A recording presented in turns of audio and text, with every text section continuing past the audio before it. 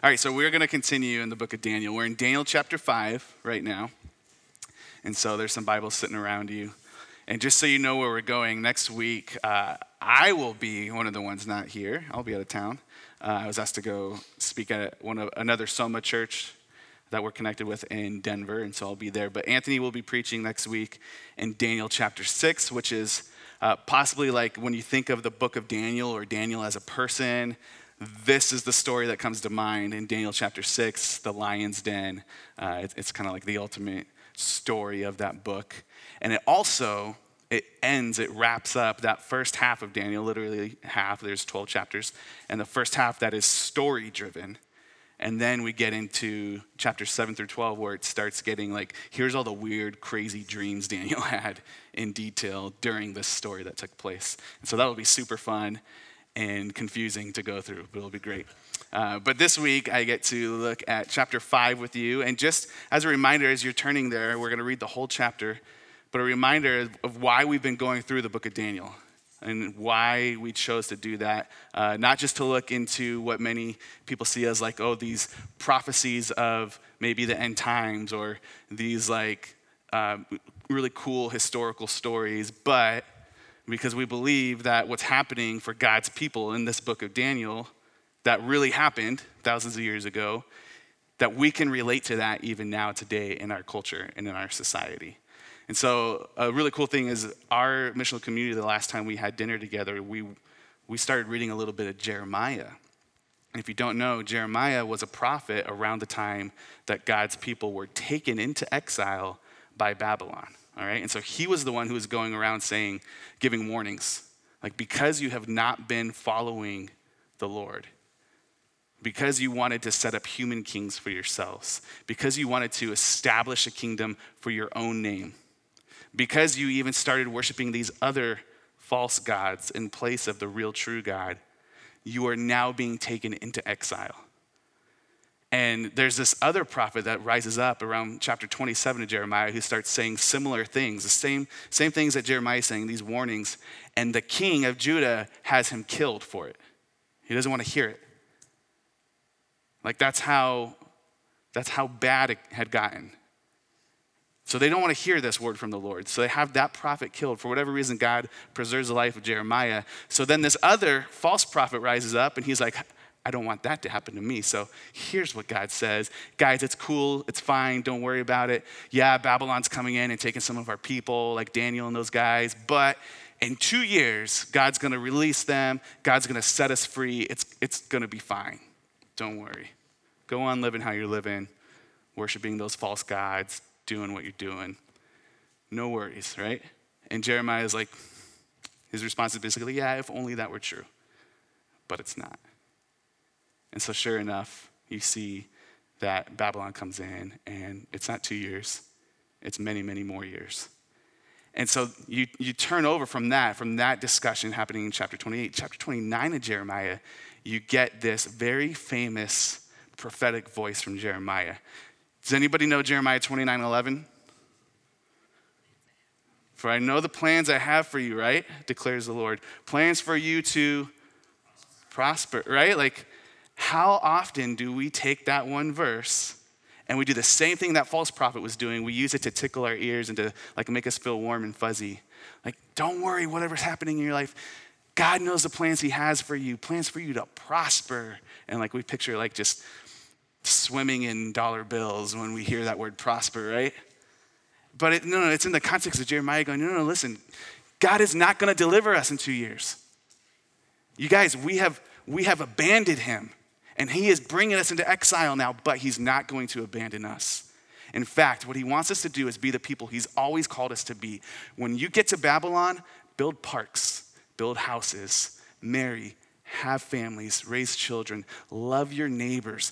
Be the people God has always called us to be, a people who are showing the rest of the world, the rest of the nations, what a good God is like. Now you're going to do it in the midst of another nation. It's going to be hard. You're going to be challenged. Some of you may even be killed. Some of you might get thrown into a fiery furnace, as we've read. But God is going to be with us. He knows the plans he has for you. That's the context of that. And I want us to hear that because as we're going through the book of Daniel and some of these stories, it could sound so distant and far off. Like we aren't even ruled by kings. We can't relate necessarily. But we live in a culture, we live in a society just like every other culture and society on the face of this earth throughout history that worships and idolizes so many other things other than the one true king. Isn't that true? And we are called to the same thing, to live in the midst of that culture in a way that shows the rest of the watching world what this God is like. In a way that as you're living in America or Ecuador in 2019, 2020, and onward, how are you living a life that is so distinct, so unique, and so filled with God's love that people around are going like, there's something here. The way Nebuchadnezzar eventually turns because he sees the way Daniel is living, right? And it's got to be something more unique than just like our neighbors see that we disappear on Sunday mornings for a couple hours and we come back. You know, could be going to a football game or wherever else everybody else went this morning, right? How are our lives so distinct and so unique that the world that is watching sees the true king? That's what the book of Daniel invites us into. And so we see that happening, and we see that they enter in, and that God was telling them, look, you wanted your own kings, your human kings, and I'm basically ripping all that away from you now. I'm tearing this kingdom of Israel away from you. And you're getting brought into another kingdom that doesn't even worship me. But eventually, I'm going to do the same thing to them. I'm going to tear that kingdom from them too, so they'll see I'm the true God. I'm the true king. And so they enter in, and you got King Nebuchadnezzar, and he's a little bit crazy, right? And he's very, very arrogant and full of himself. And he's getting angry when people won't bow down to the statue he created for himself. And he's throwing people into fires, and he's threatening to tear people limb from limb. And then you get to chapter 4, where this amazing, incredible thing happens. The book of Daniel is most likely made up of a lot of different writings from a lot of different authors. It's a compilation. And chapter 4 is written by King Nebuchadnezzar himself, the king of Babylon, the one who brought the nation of Babylon into this powerhouse entity. It's risen to, he's the most powerful person on earth. And in chapter 4, he writes, let me tell you about the real king. That's how he starts off. And he goes, let me tell you a story. And he takes you back to when he was walking around his palace and looking at Babylon and going, look at what I built with my own hands. And that God, because of his pride and arrogance, God strikes him down. He tears that away from him. He makes him go insane, and he loses his kingdom for a little bit. And he lives like an animal out in the fields. And then eventually, by God's grace, Nebuchadnezzar turns his heart to God. And he gets his mind back. And he gets his kingdom back. And he ends it with saying, this is the true king who reigns forever. His kingdom will never be taken away. This God of Israel. And so you're thinking like, this is awesome. If the book of Daniel ends at chapter 4, that's a good story, right? Finally, this king who was threatening to murder people for not worshiping him is now worshiping the one true God. And like, Daniel's good with him and his friends are good with him. Life's going to be good in Babylon. But you turn the page and in chapter 5, we see there's a new king. And it's not going well anymore. And I want to remind us of that because so many times when we put our hope in something else, like, oh man, if Nebuchadnezzar would just follow the true God, like we're going to be all right. For a time, the problem is you still can't trust a king that worships the true king because that king's going to eventually die. And you're going to get another king in place. And so if you've been putting your hope and your trust in if we just get the right president in office, you know, no matter how good they are, and none of them have been that good, there's going to be another president after them, right? If we just get the right political party in power, if we just get the right, we need a king, a kingdom, a government, a society that will be established eternally, forever, that never fails, and that always does what is good, right, and perfect. So we turn the page, Daniel chapter 5, read along with me. I'm going to be reading, we have up on the screen ESV, you have on the tables here ESV. I know we use that often. I'm going to, just to kind of jar things in your mind a little bit, read from another version, the CSB. But you could follow along in the ESV if you're like super committed to that. That's okay. We're going to get to a verse where you're going to be like, whoa, it doesn't say that. And we're going to see why I'm reading out of the CSB this morning. There's one particular verse that is like startling to me. And I think it's translated best this way. But for now, first 4 verses, Daniel chapter 5.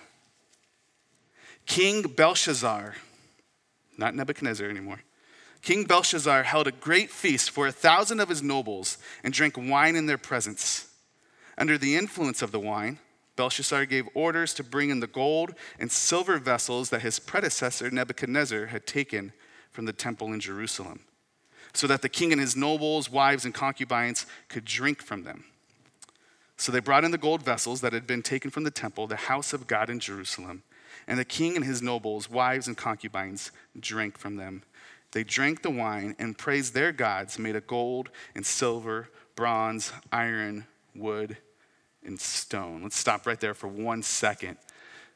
And let me just pray. Father, we ask that you would help us to see not only your word this morning, but that your word would illuminate our hearts, our minds, to see you more fully. God, that you would transform us to look more and more like citizens of your kingdom, children of you, Father. In Jesus' name, by the power of your Spirit, we pray. Amen. Have you guys ever seen the Carl's Jr. commercials a few years ago where like Carl's Jr.'s dad comes back? Did you guys ever see those? A few years ago, the idea was like Carl Jr. was ruining things. He was having all these Super Bowl ads that were showing scantily clad women eating burgers, and like people were lashing out at Carl's Jr., the company, for it. So their idea for the commercial was Carl Sr. was going to come in and clean things up, right? And so the commercial is Carl Sr. coming in, and like you got little punk Carl Jr. like, "What's up, Dad?" And his feet are up on the desk, and he's like, "Get your feet off my desk." And he starts like, making things right again, right? That's kind of the image I get with King Belshazzar here. King Belshazzar is actually not the king right now.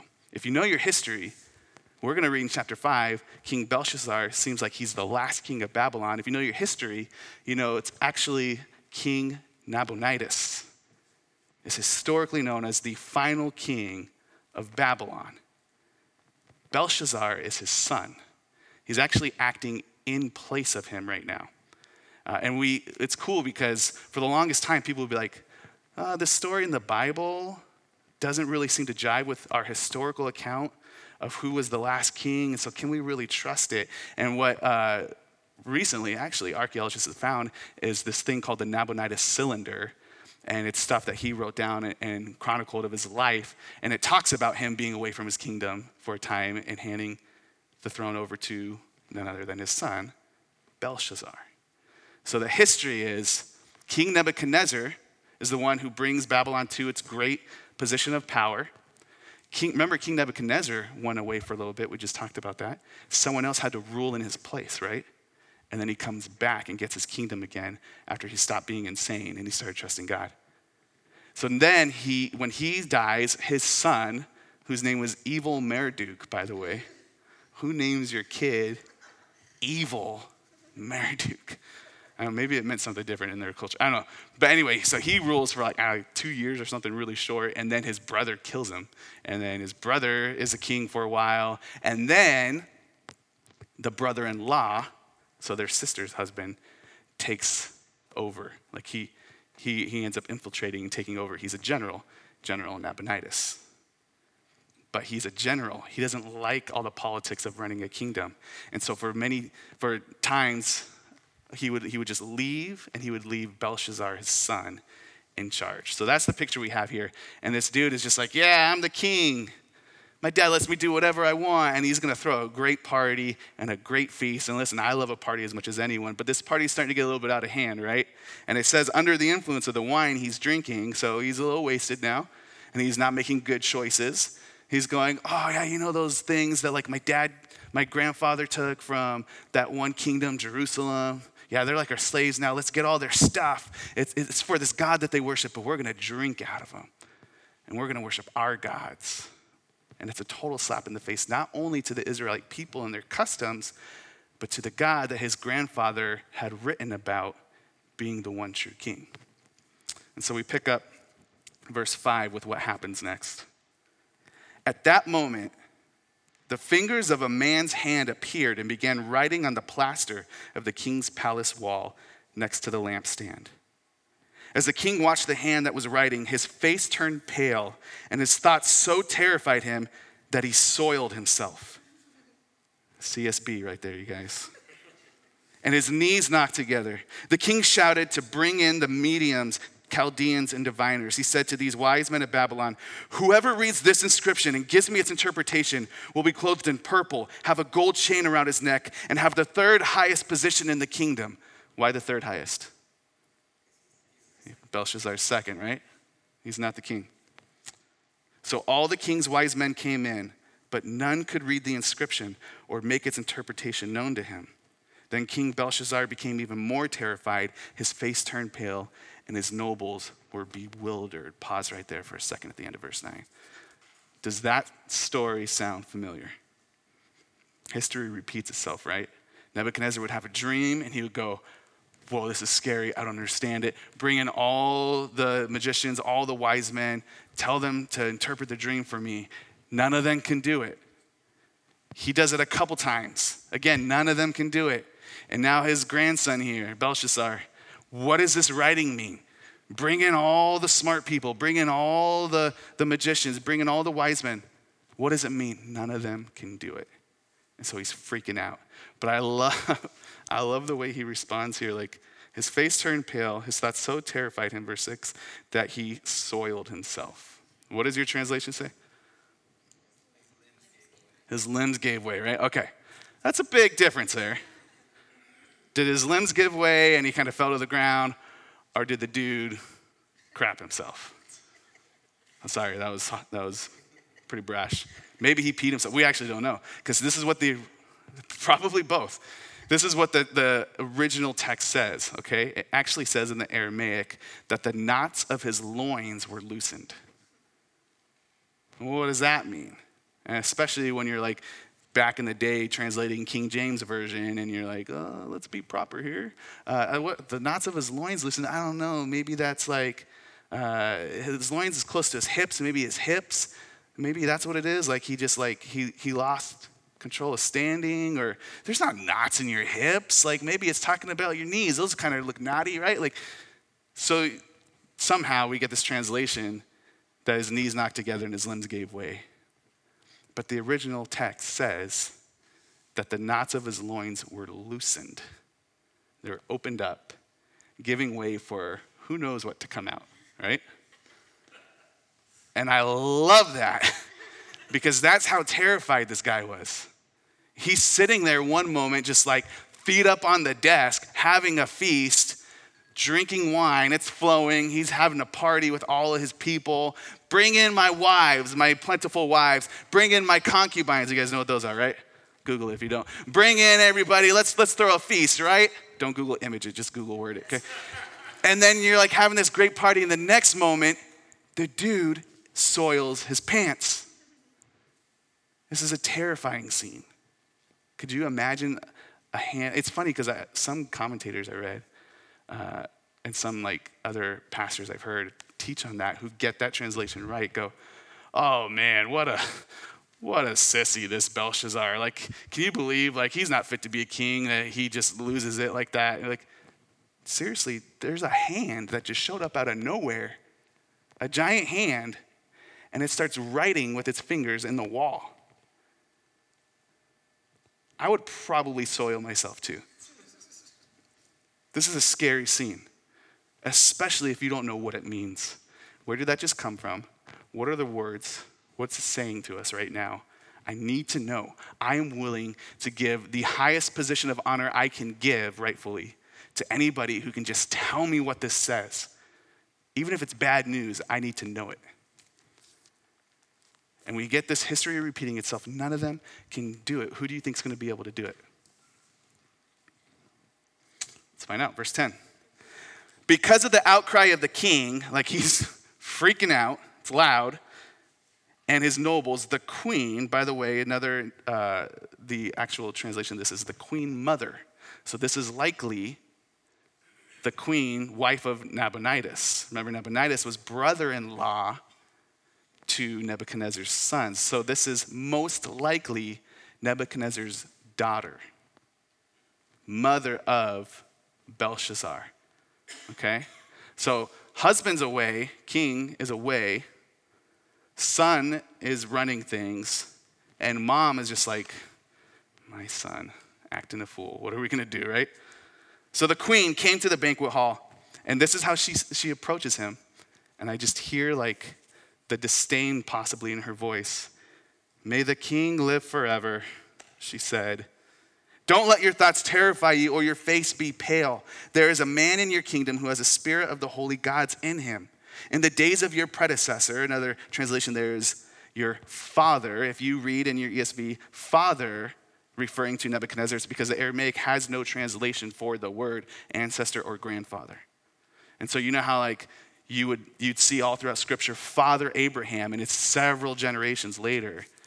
This is the way you would just say your ancestor.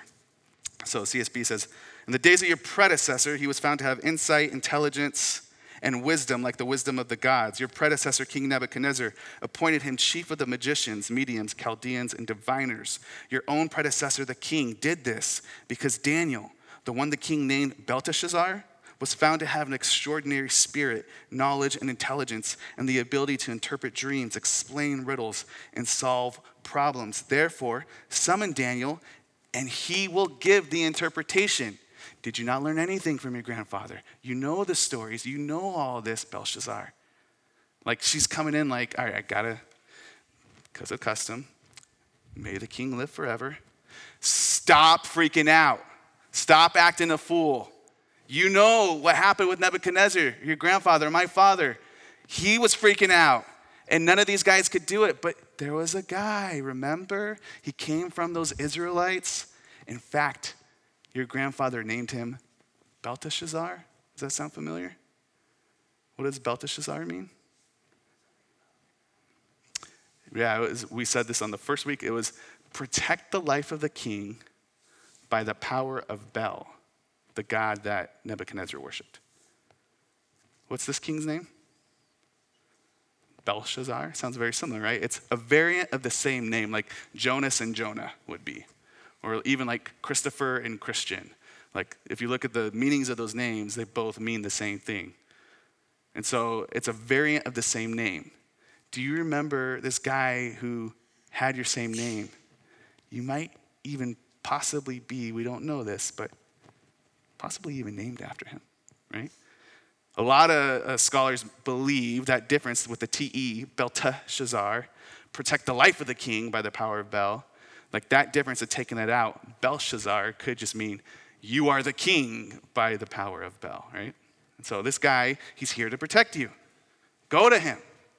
But I love how she's primarily using, she reminds him, remember your grandfather named him Belteshazzar, but what does she refer to him as? She calls him Daniel. Daniel, the one the king named Belteshazzar, was found to have all this. Therefore, summon Daniel, and he will give the interpretation. We didn't see this so often before in the older days of Daniel, in his younger days. But now there seems to be this dignity that she's bestowing onto him to give him back his birth name and to take away his slave name. This is years and years later. Remember, Daniel was a young kid in the first early days of Nebuchadnezzar being king. Now he's probably an older man. There's been stories. Belshazzar knows about him, but he's not the first person he calls on. It's been a long time. We don't really know what Daniel's been up to in these days. We do know that he's been given a place of honor and power from the earlier king, from Nebuchadnezzar, but for whatever reason, Belshazzar doesn't recognize that the same way because he's willing to give out third highest of the kingdom to anybody who can say this, and he doesn't even call Daniel in, right? So there's this sense that like he's kind of faded into a little bit of obscurity, but his mom remembers there's this guy who could do all this. And she gives him the dignity of his original name, which I think is really cool. So summon him in. Verse 13, then Daniel was brought before the king. And the king said to him, are you Daniel? Well, he uses his real name. One of the Judean exiles that my predecessor, the king, brought from Judah. I've heard that you have a spirit of the gods in you, and that insight, intelligence, and extraordinary wisdom are found in you. Now the wise men and mediums were brought before me to read this inscription and make its interpretation known to me, but they could not give its interpretation. However, I've heard about you, that you can give interpretations and solve problems.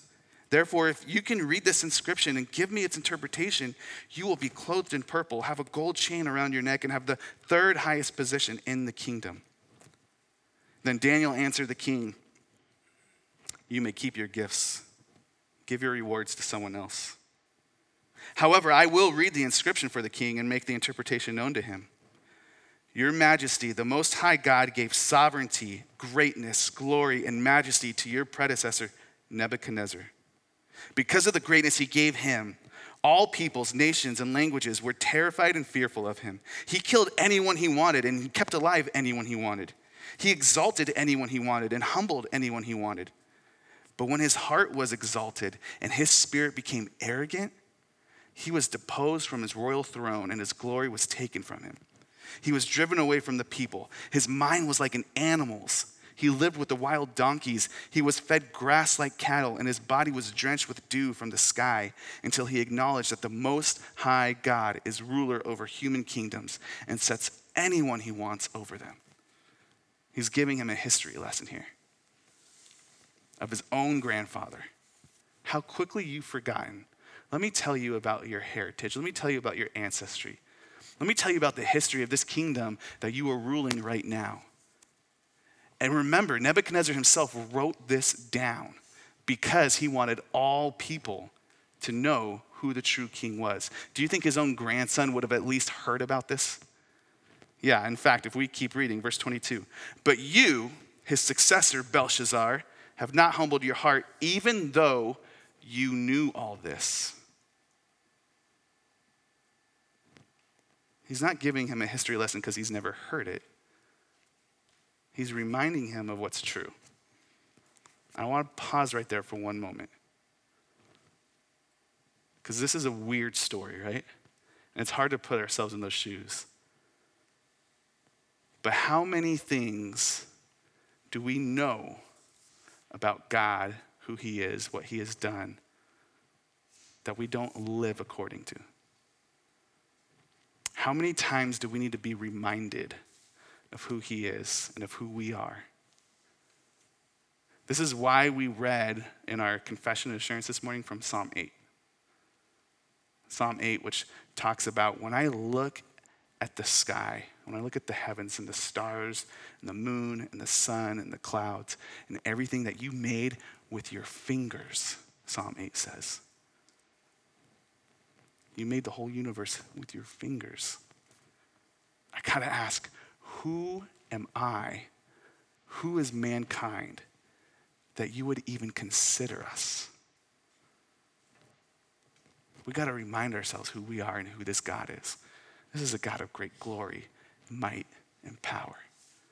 And yet, the psalm goes on to say, and yet you have crowned us with glory. You have given us a position that's just a little lower than the heavenly beings. You have given us dominion and power and authority over all these things you have made, and you've called us to care for them. That's incredible. And that's what Daniel's reminding him here. Nebuchadnezzar knew that God appointed him as king, that he's the one who sets up kings and takes them down. He did it with Israel. He did it with your grandfather. He's going to do it with you. Verse 23. You knew all this. Instead, you have exalted yourself against the Lord of the heavens. The vessels from his house were brought to you, and as you and your nobles, wives, and concubines drank wine from them, you praised the gods made of silver and gold, bronze, iron, wood, and stone, which do not see or hear or understand. but you have not glorified the God who holds your life breath in his hand and who controls the whole course of your life. Therefore, he sent the hand, and this writing was inscribed. Verse 25, this is the writing that was inscribed. Mene, mene, tekel, and parsin. This is the interpretation of the message. Mene means that God has numbered the days of your kingdom and brought it to an end. Tekel means that you have been weighed on the balance and found deficient. Perez, if you're wondering why that's a different word than parsin used earlier, parsin is the plural word of it. Perez is singular. It means that your kingdom has been divided and given to thee, why we use plural and singular, to the Medes and the Persians. These are all Aramaic words used to describe measurements and weights. Okay? So parsin is the plural, Perez singular, but it's also a similar word that they would use for Persia. And so it's kind of a dual meaning there. And he's saying, this kingdom is being divided, given up to the Medes and the Persians. Do you remember that dream that King Nebuchadnezzar had, I believe in chapter 2, of that statue, the head of gold that represented his kingdom of Babylon? And then the next one was this breastplate of silver, right? And it kept going down and degrading a little bit. And he was warned by Daniel, your kingdom's going to come to an end. There's going to be another kingdom that comes after you. And many scholars believe that's the Medo-Persian Empire that's about to come and take over now. Verse 29, let's finish up the chapter. Then Belshazzar gave an order, and to his credit, true to his word, and they clothed Daniel in purple, placed a gold chain around his neck, and issued a proclamation concerning him that he should be the third ruler in the kingdom. Daniel didn't even want that. He turned it down. He gave it anyway. That's fine. Verse 30, that very night, Belshazzar, the king of the Chaldeans, was killed, and Darius the Mede received the kingdom at the age of 62. And we're going to hear more about King Darius and that Medo-Persian Empire as we move forward. But what a crazy story, right? That very night, he dies. He's just living it up in luxury, sitting on the king's throne, having this feast with all his people, mocking the God of Israel, praising his false gods that cannot see, hear, or understand, while he's mocking the God that gives him breath. And the finger of God that created all things, we're told in Psalm 8, shows up and gives him a message on the wall. You have been weighed, you have been measured, you've been found wanting, your days are numbered, and I'm giving your kingdom away to someone else. That's a pretty terrifying message. And sure enough, that night it happens. And you can look in historical accounts and know that night, the Medes and the Persians had formed an alliance. That night, they were outside of this palace while he's having this party in his arrogance. Partying so loud, he doesn't even know that they're coming up to his footsteps, to his doorstep. And they infiltrate, they kill him, they take his kingdom. And you go, that's great. Cool history lesson. I'm not a king or a queen. I'm not ruling anything. What does this have to do with me, right? It's interesting that the hand of God chooses to use words that talk about measurements and weights for everyday items. So a little more history lesson for us real quick. All the way back in Deuteronomy, when God's giving rules and laws for his people how to live, and they're figuring out how to enter into this new era of society and how to do it in a way that honors the Lord, and he's telling them how to do this. Listen, you've now developed currency and trade. Let me tell you how to do it the right way. And he gives them this rule in Deuteronomy 25 that you make sure you use accurate measurements when you're weighing out your flour and your barley and those other things that you're selling. Because there would be people who would use stones on these scales, and they would trick them and use a lighter stone that didn't weigh as much to tilt the scales a little bit and pretend like there's more flour there I'm giving you, so you owe me more money.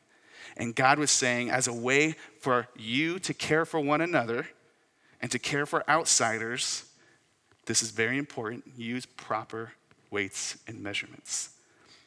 And then in Proverbs 20, we see that the writer of Proverbs 20 now is using that same law as an illustration of what's righteous and unrighteous.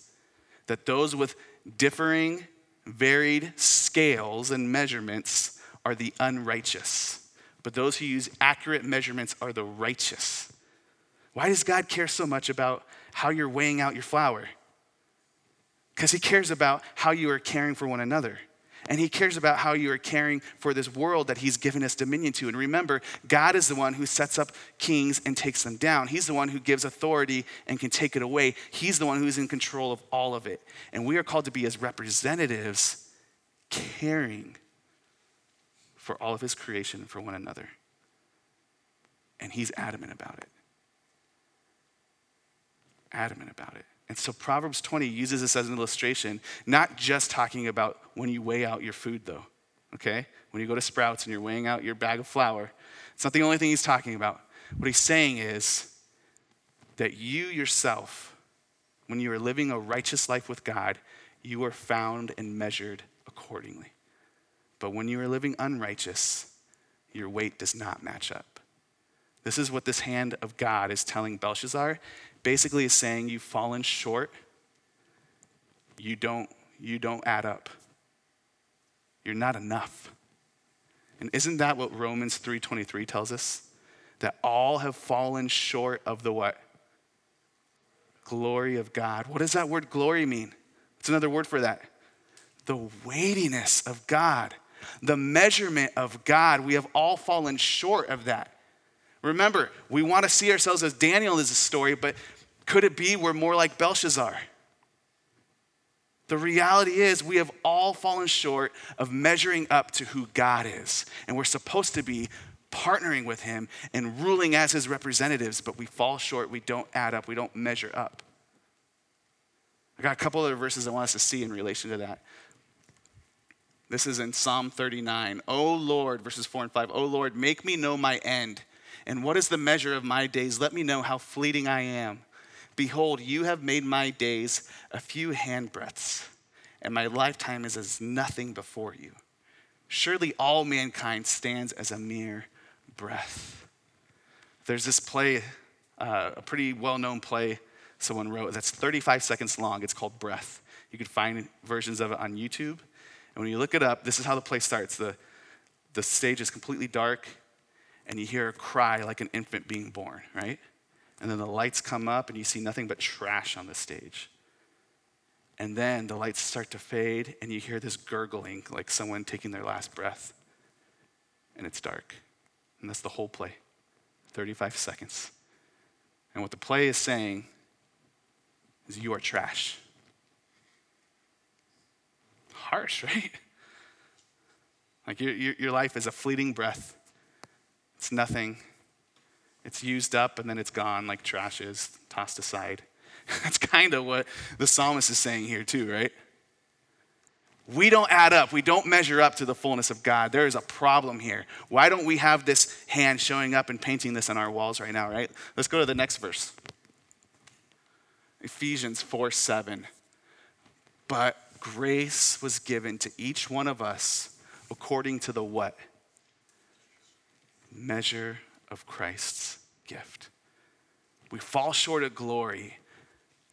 We're in need of grace. Ephesians 4 goes on to say in verse 13, until we all attain the unity of the faith and of the knowledge of the Son of God, to mature manhood, to the measure of the stature of the fullness of Christ. Did you catch what that's saying? Like, is that good news or not? We fall short of the glory of God, but the grace of Jesus means that he comes and he fills us and he brings us up to the full measurement of himself. That in Jesus, we can actually measure up. We can add up to the fullness of God. Let me give you one more. We started with Romans, right? Verse 23 in chapter 3, all have sinned and fall short of the glory of God. But Paul went on to write, and are justified by his grace as a gift through the redemption that is in Christ Jesus. Here's the story. Belshazzar is sitting there, and he has completely disregarded the God who has given him breath and life and even allowed him to sit on the throne. And God shows up and says, you don't measure up. You are not fit to rule as king, as my representative. I am taking this away from you. And the reality is that God has the right to do that to each and every single one of us, not with a kingdom, but with our very breath. And instead, Jesus enters in and he stands in our place and he helps us to measure up. He fills us to that fullness, to that maturity, to the stature of God. I want us to think about this. Psalm 8, we heard the fingers of God created all things, right? And then we see in this story, the finger of God comes and writes this terrifying message on the wall in the palace of Babylon. Is there another point in the story of God that you hear about the fingers of God writing something?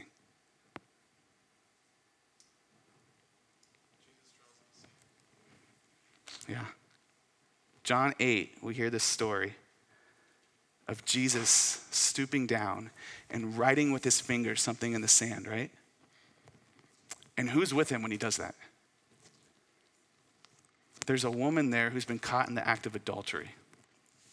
And all these religious elite leaders come up and they're trying to test Jesus and they're going, doesn't she deserve to be stoned, to be killed according to the law?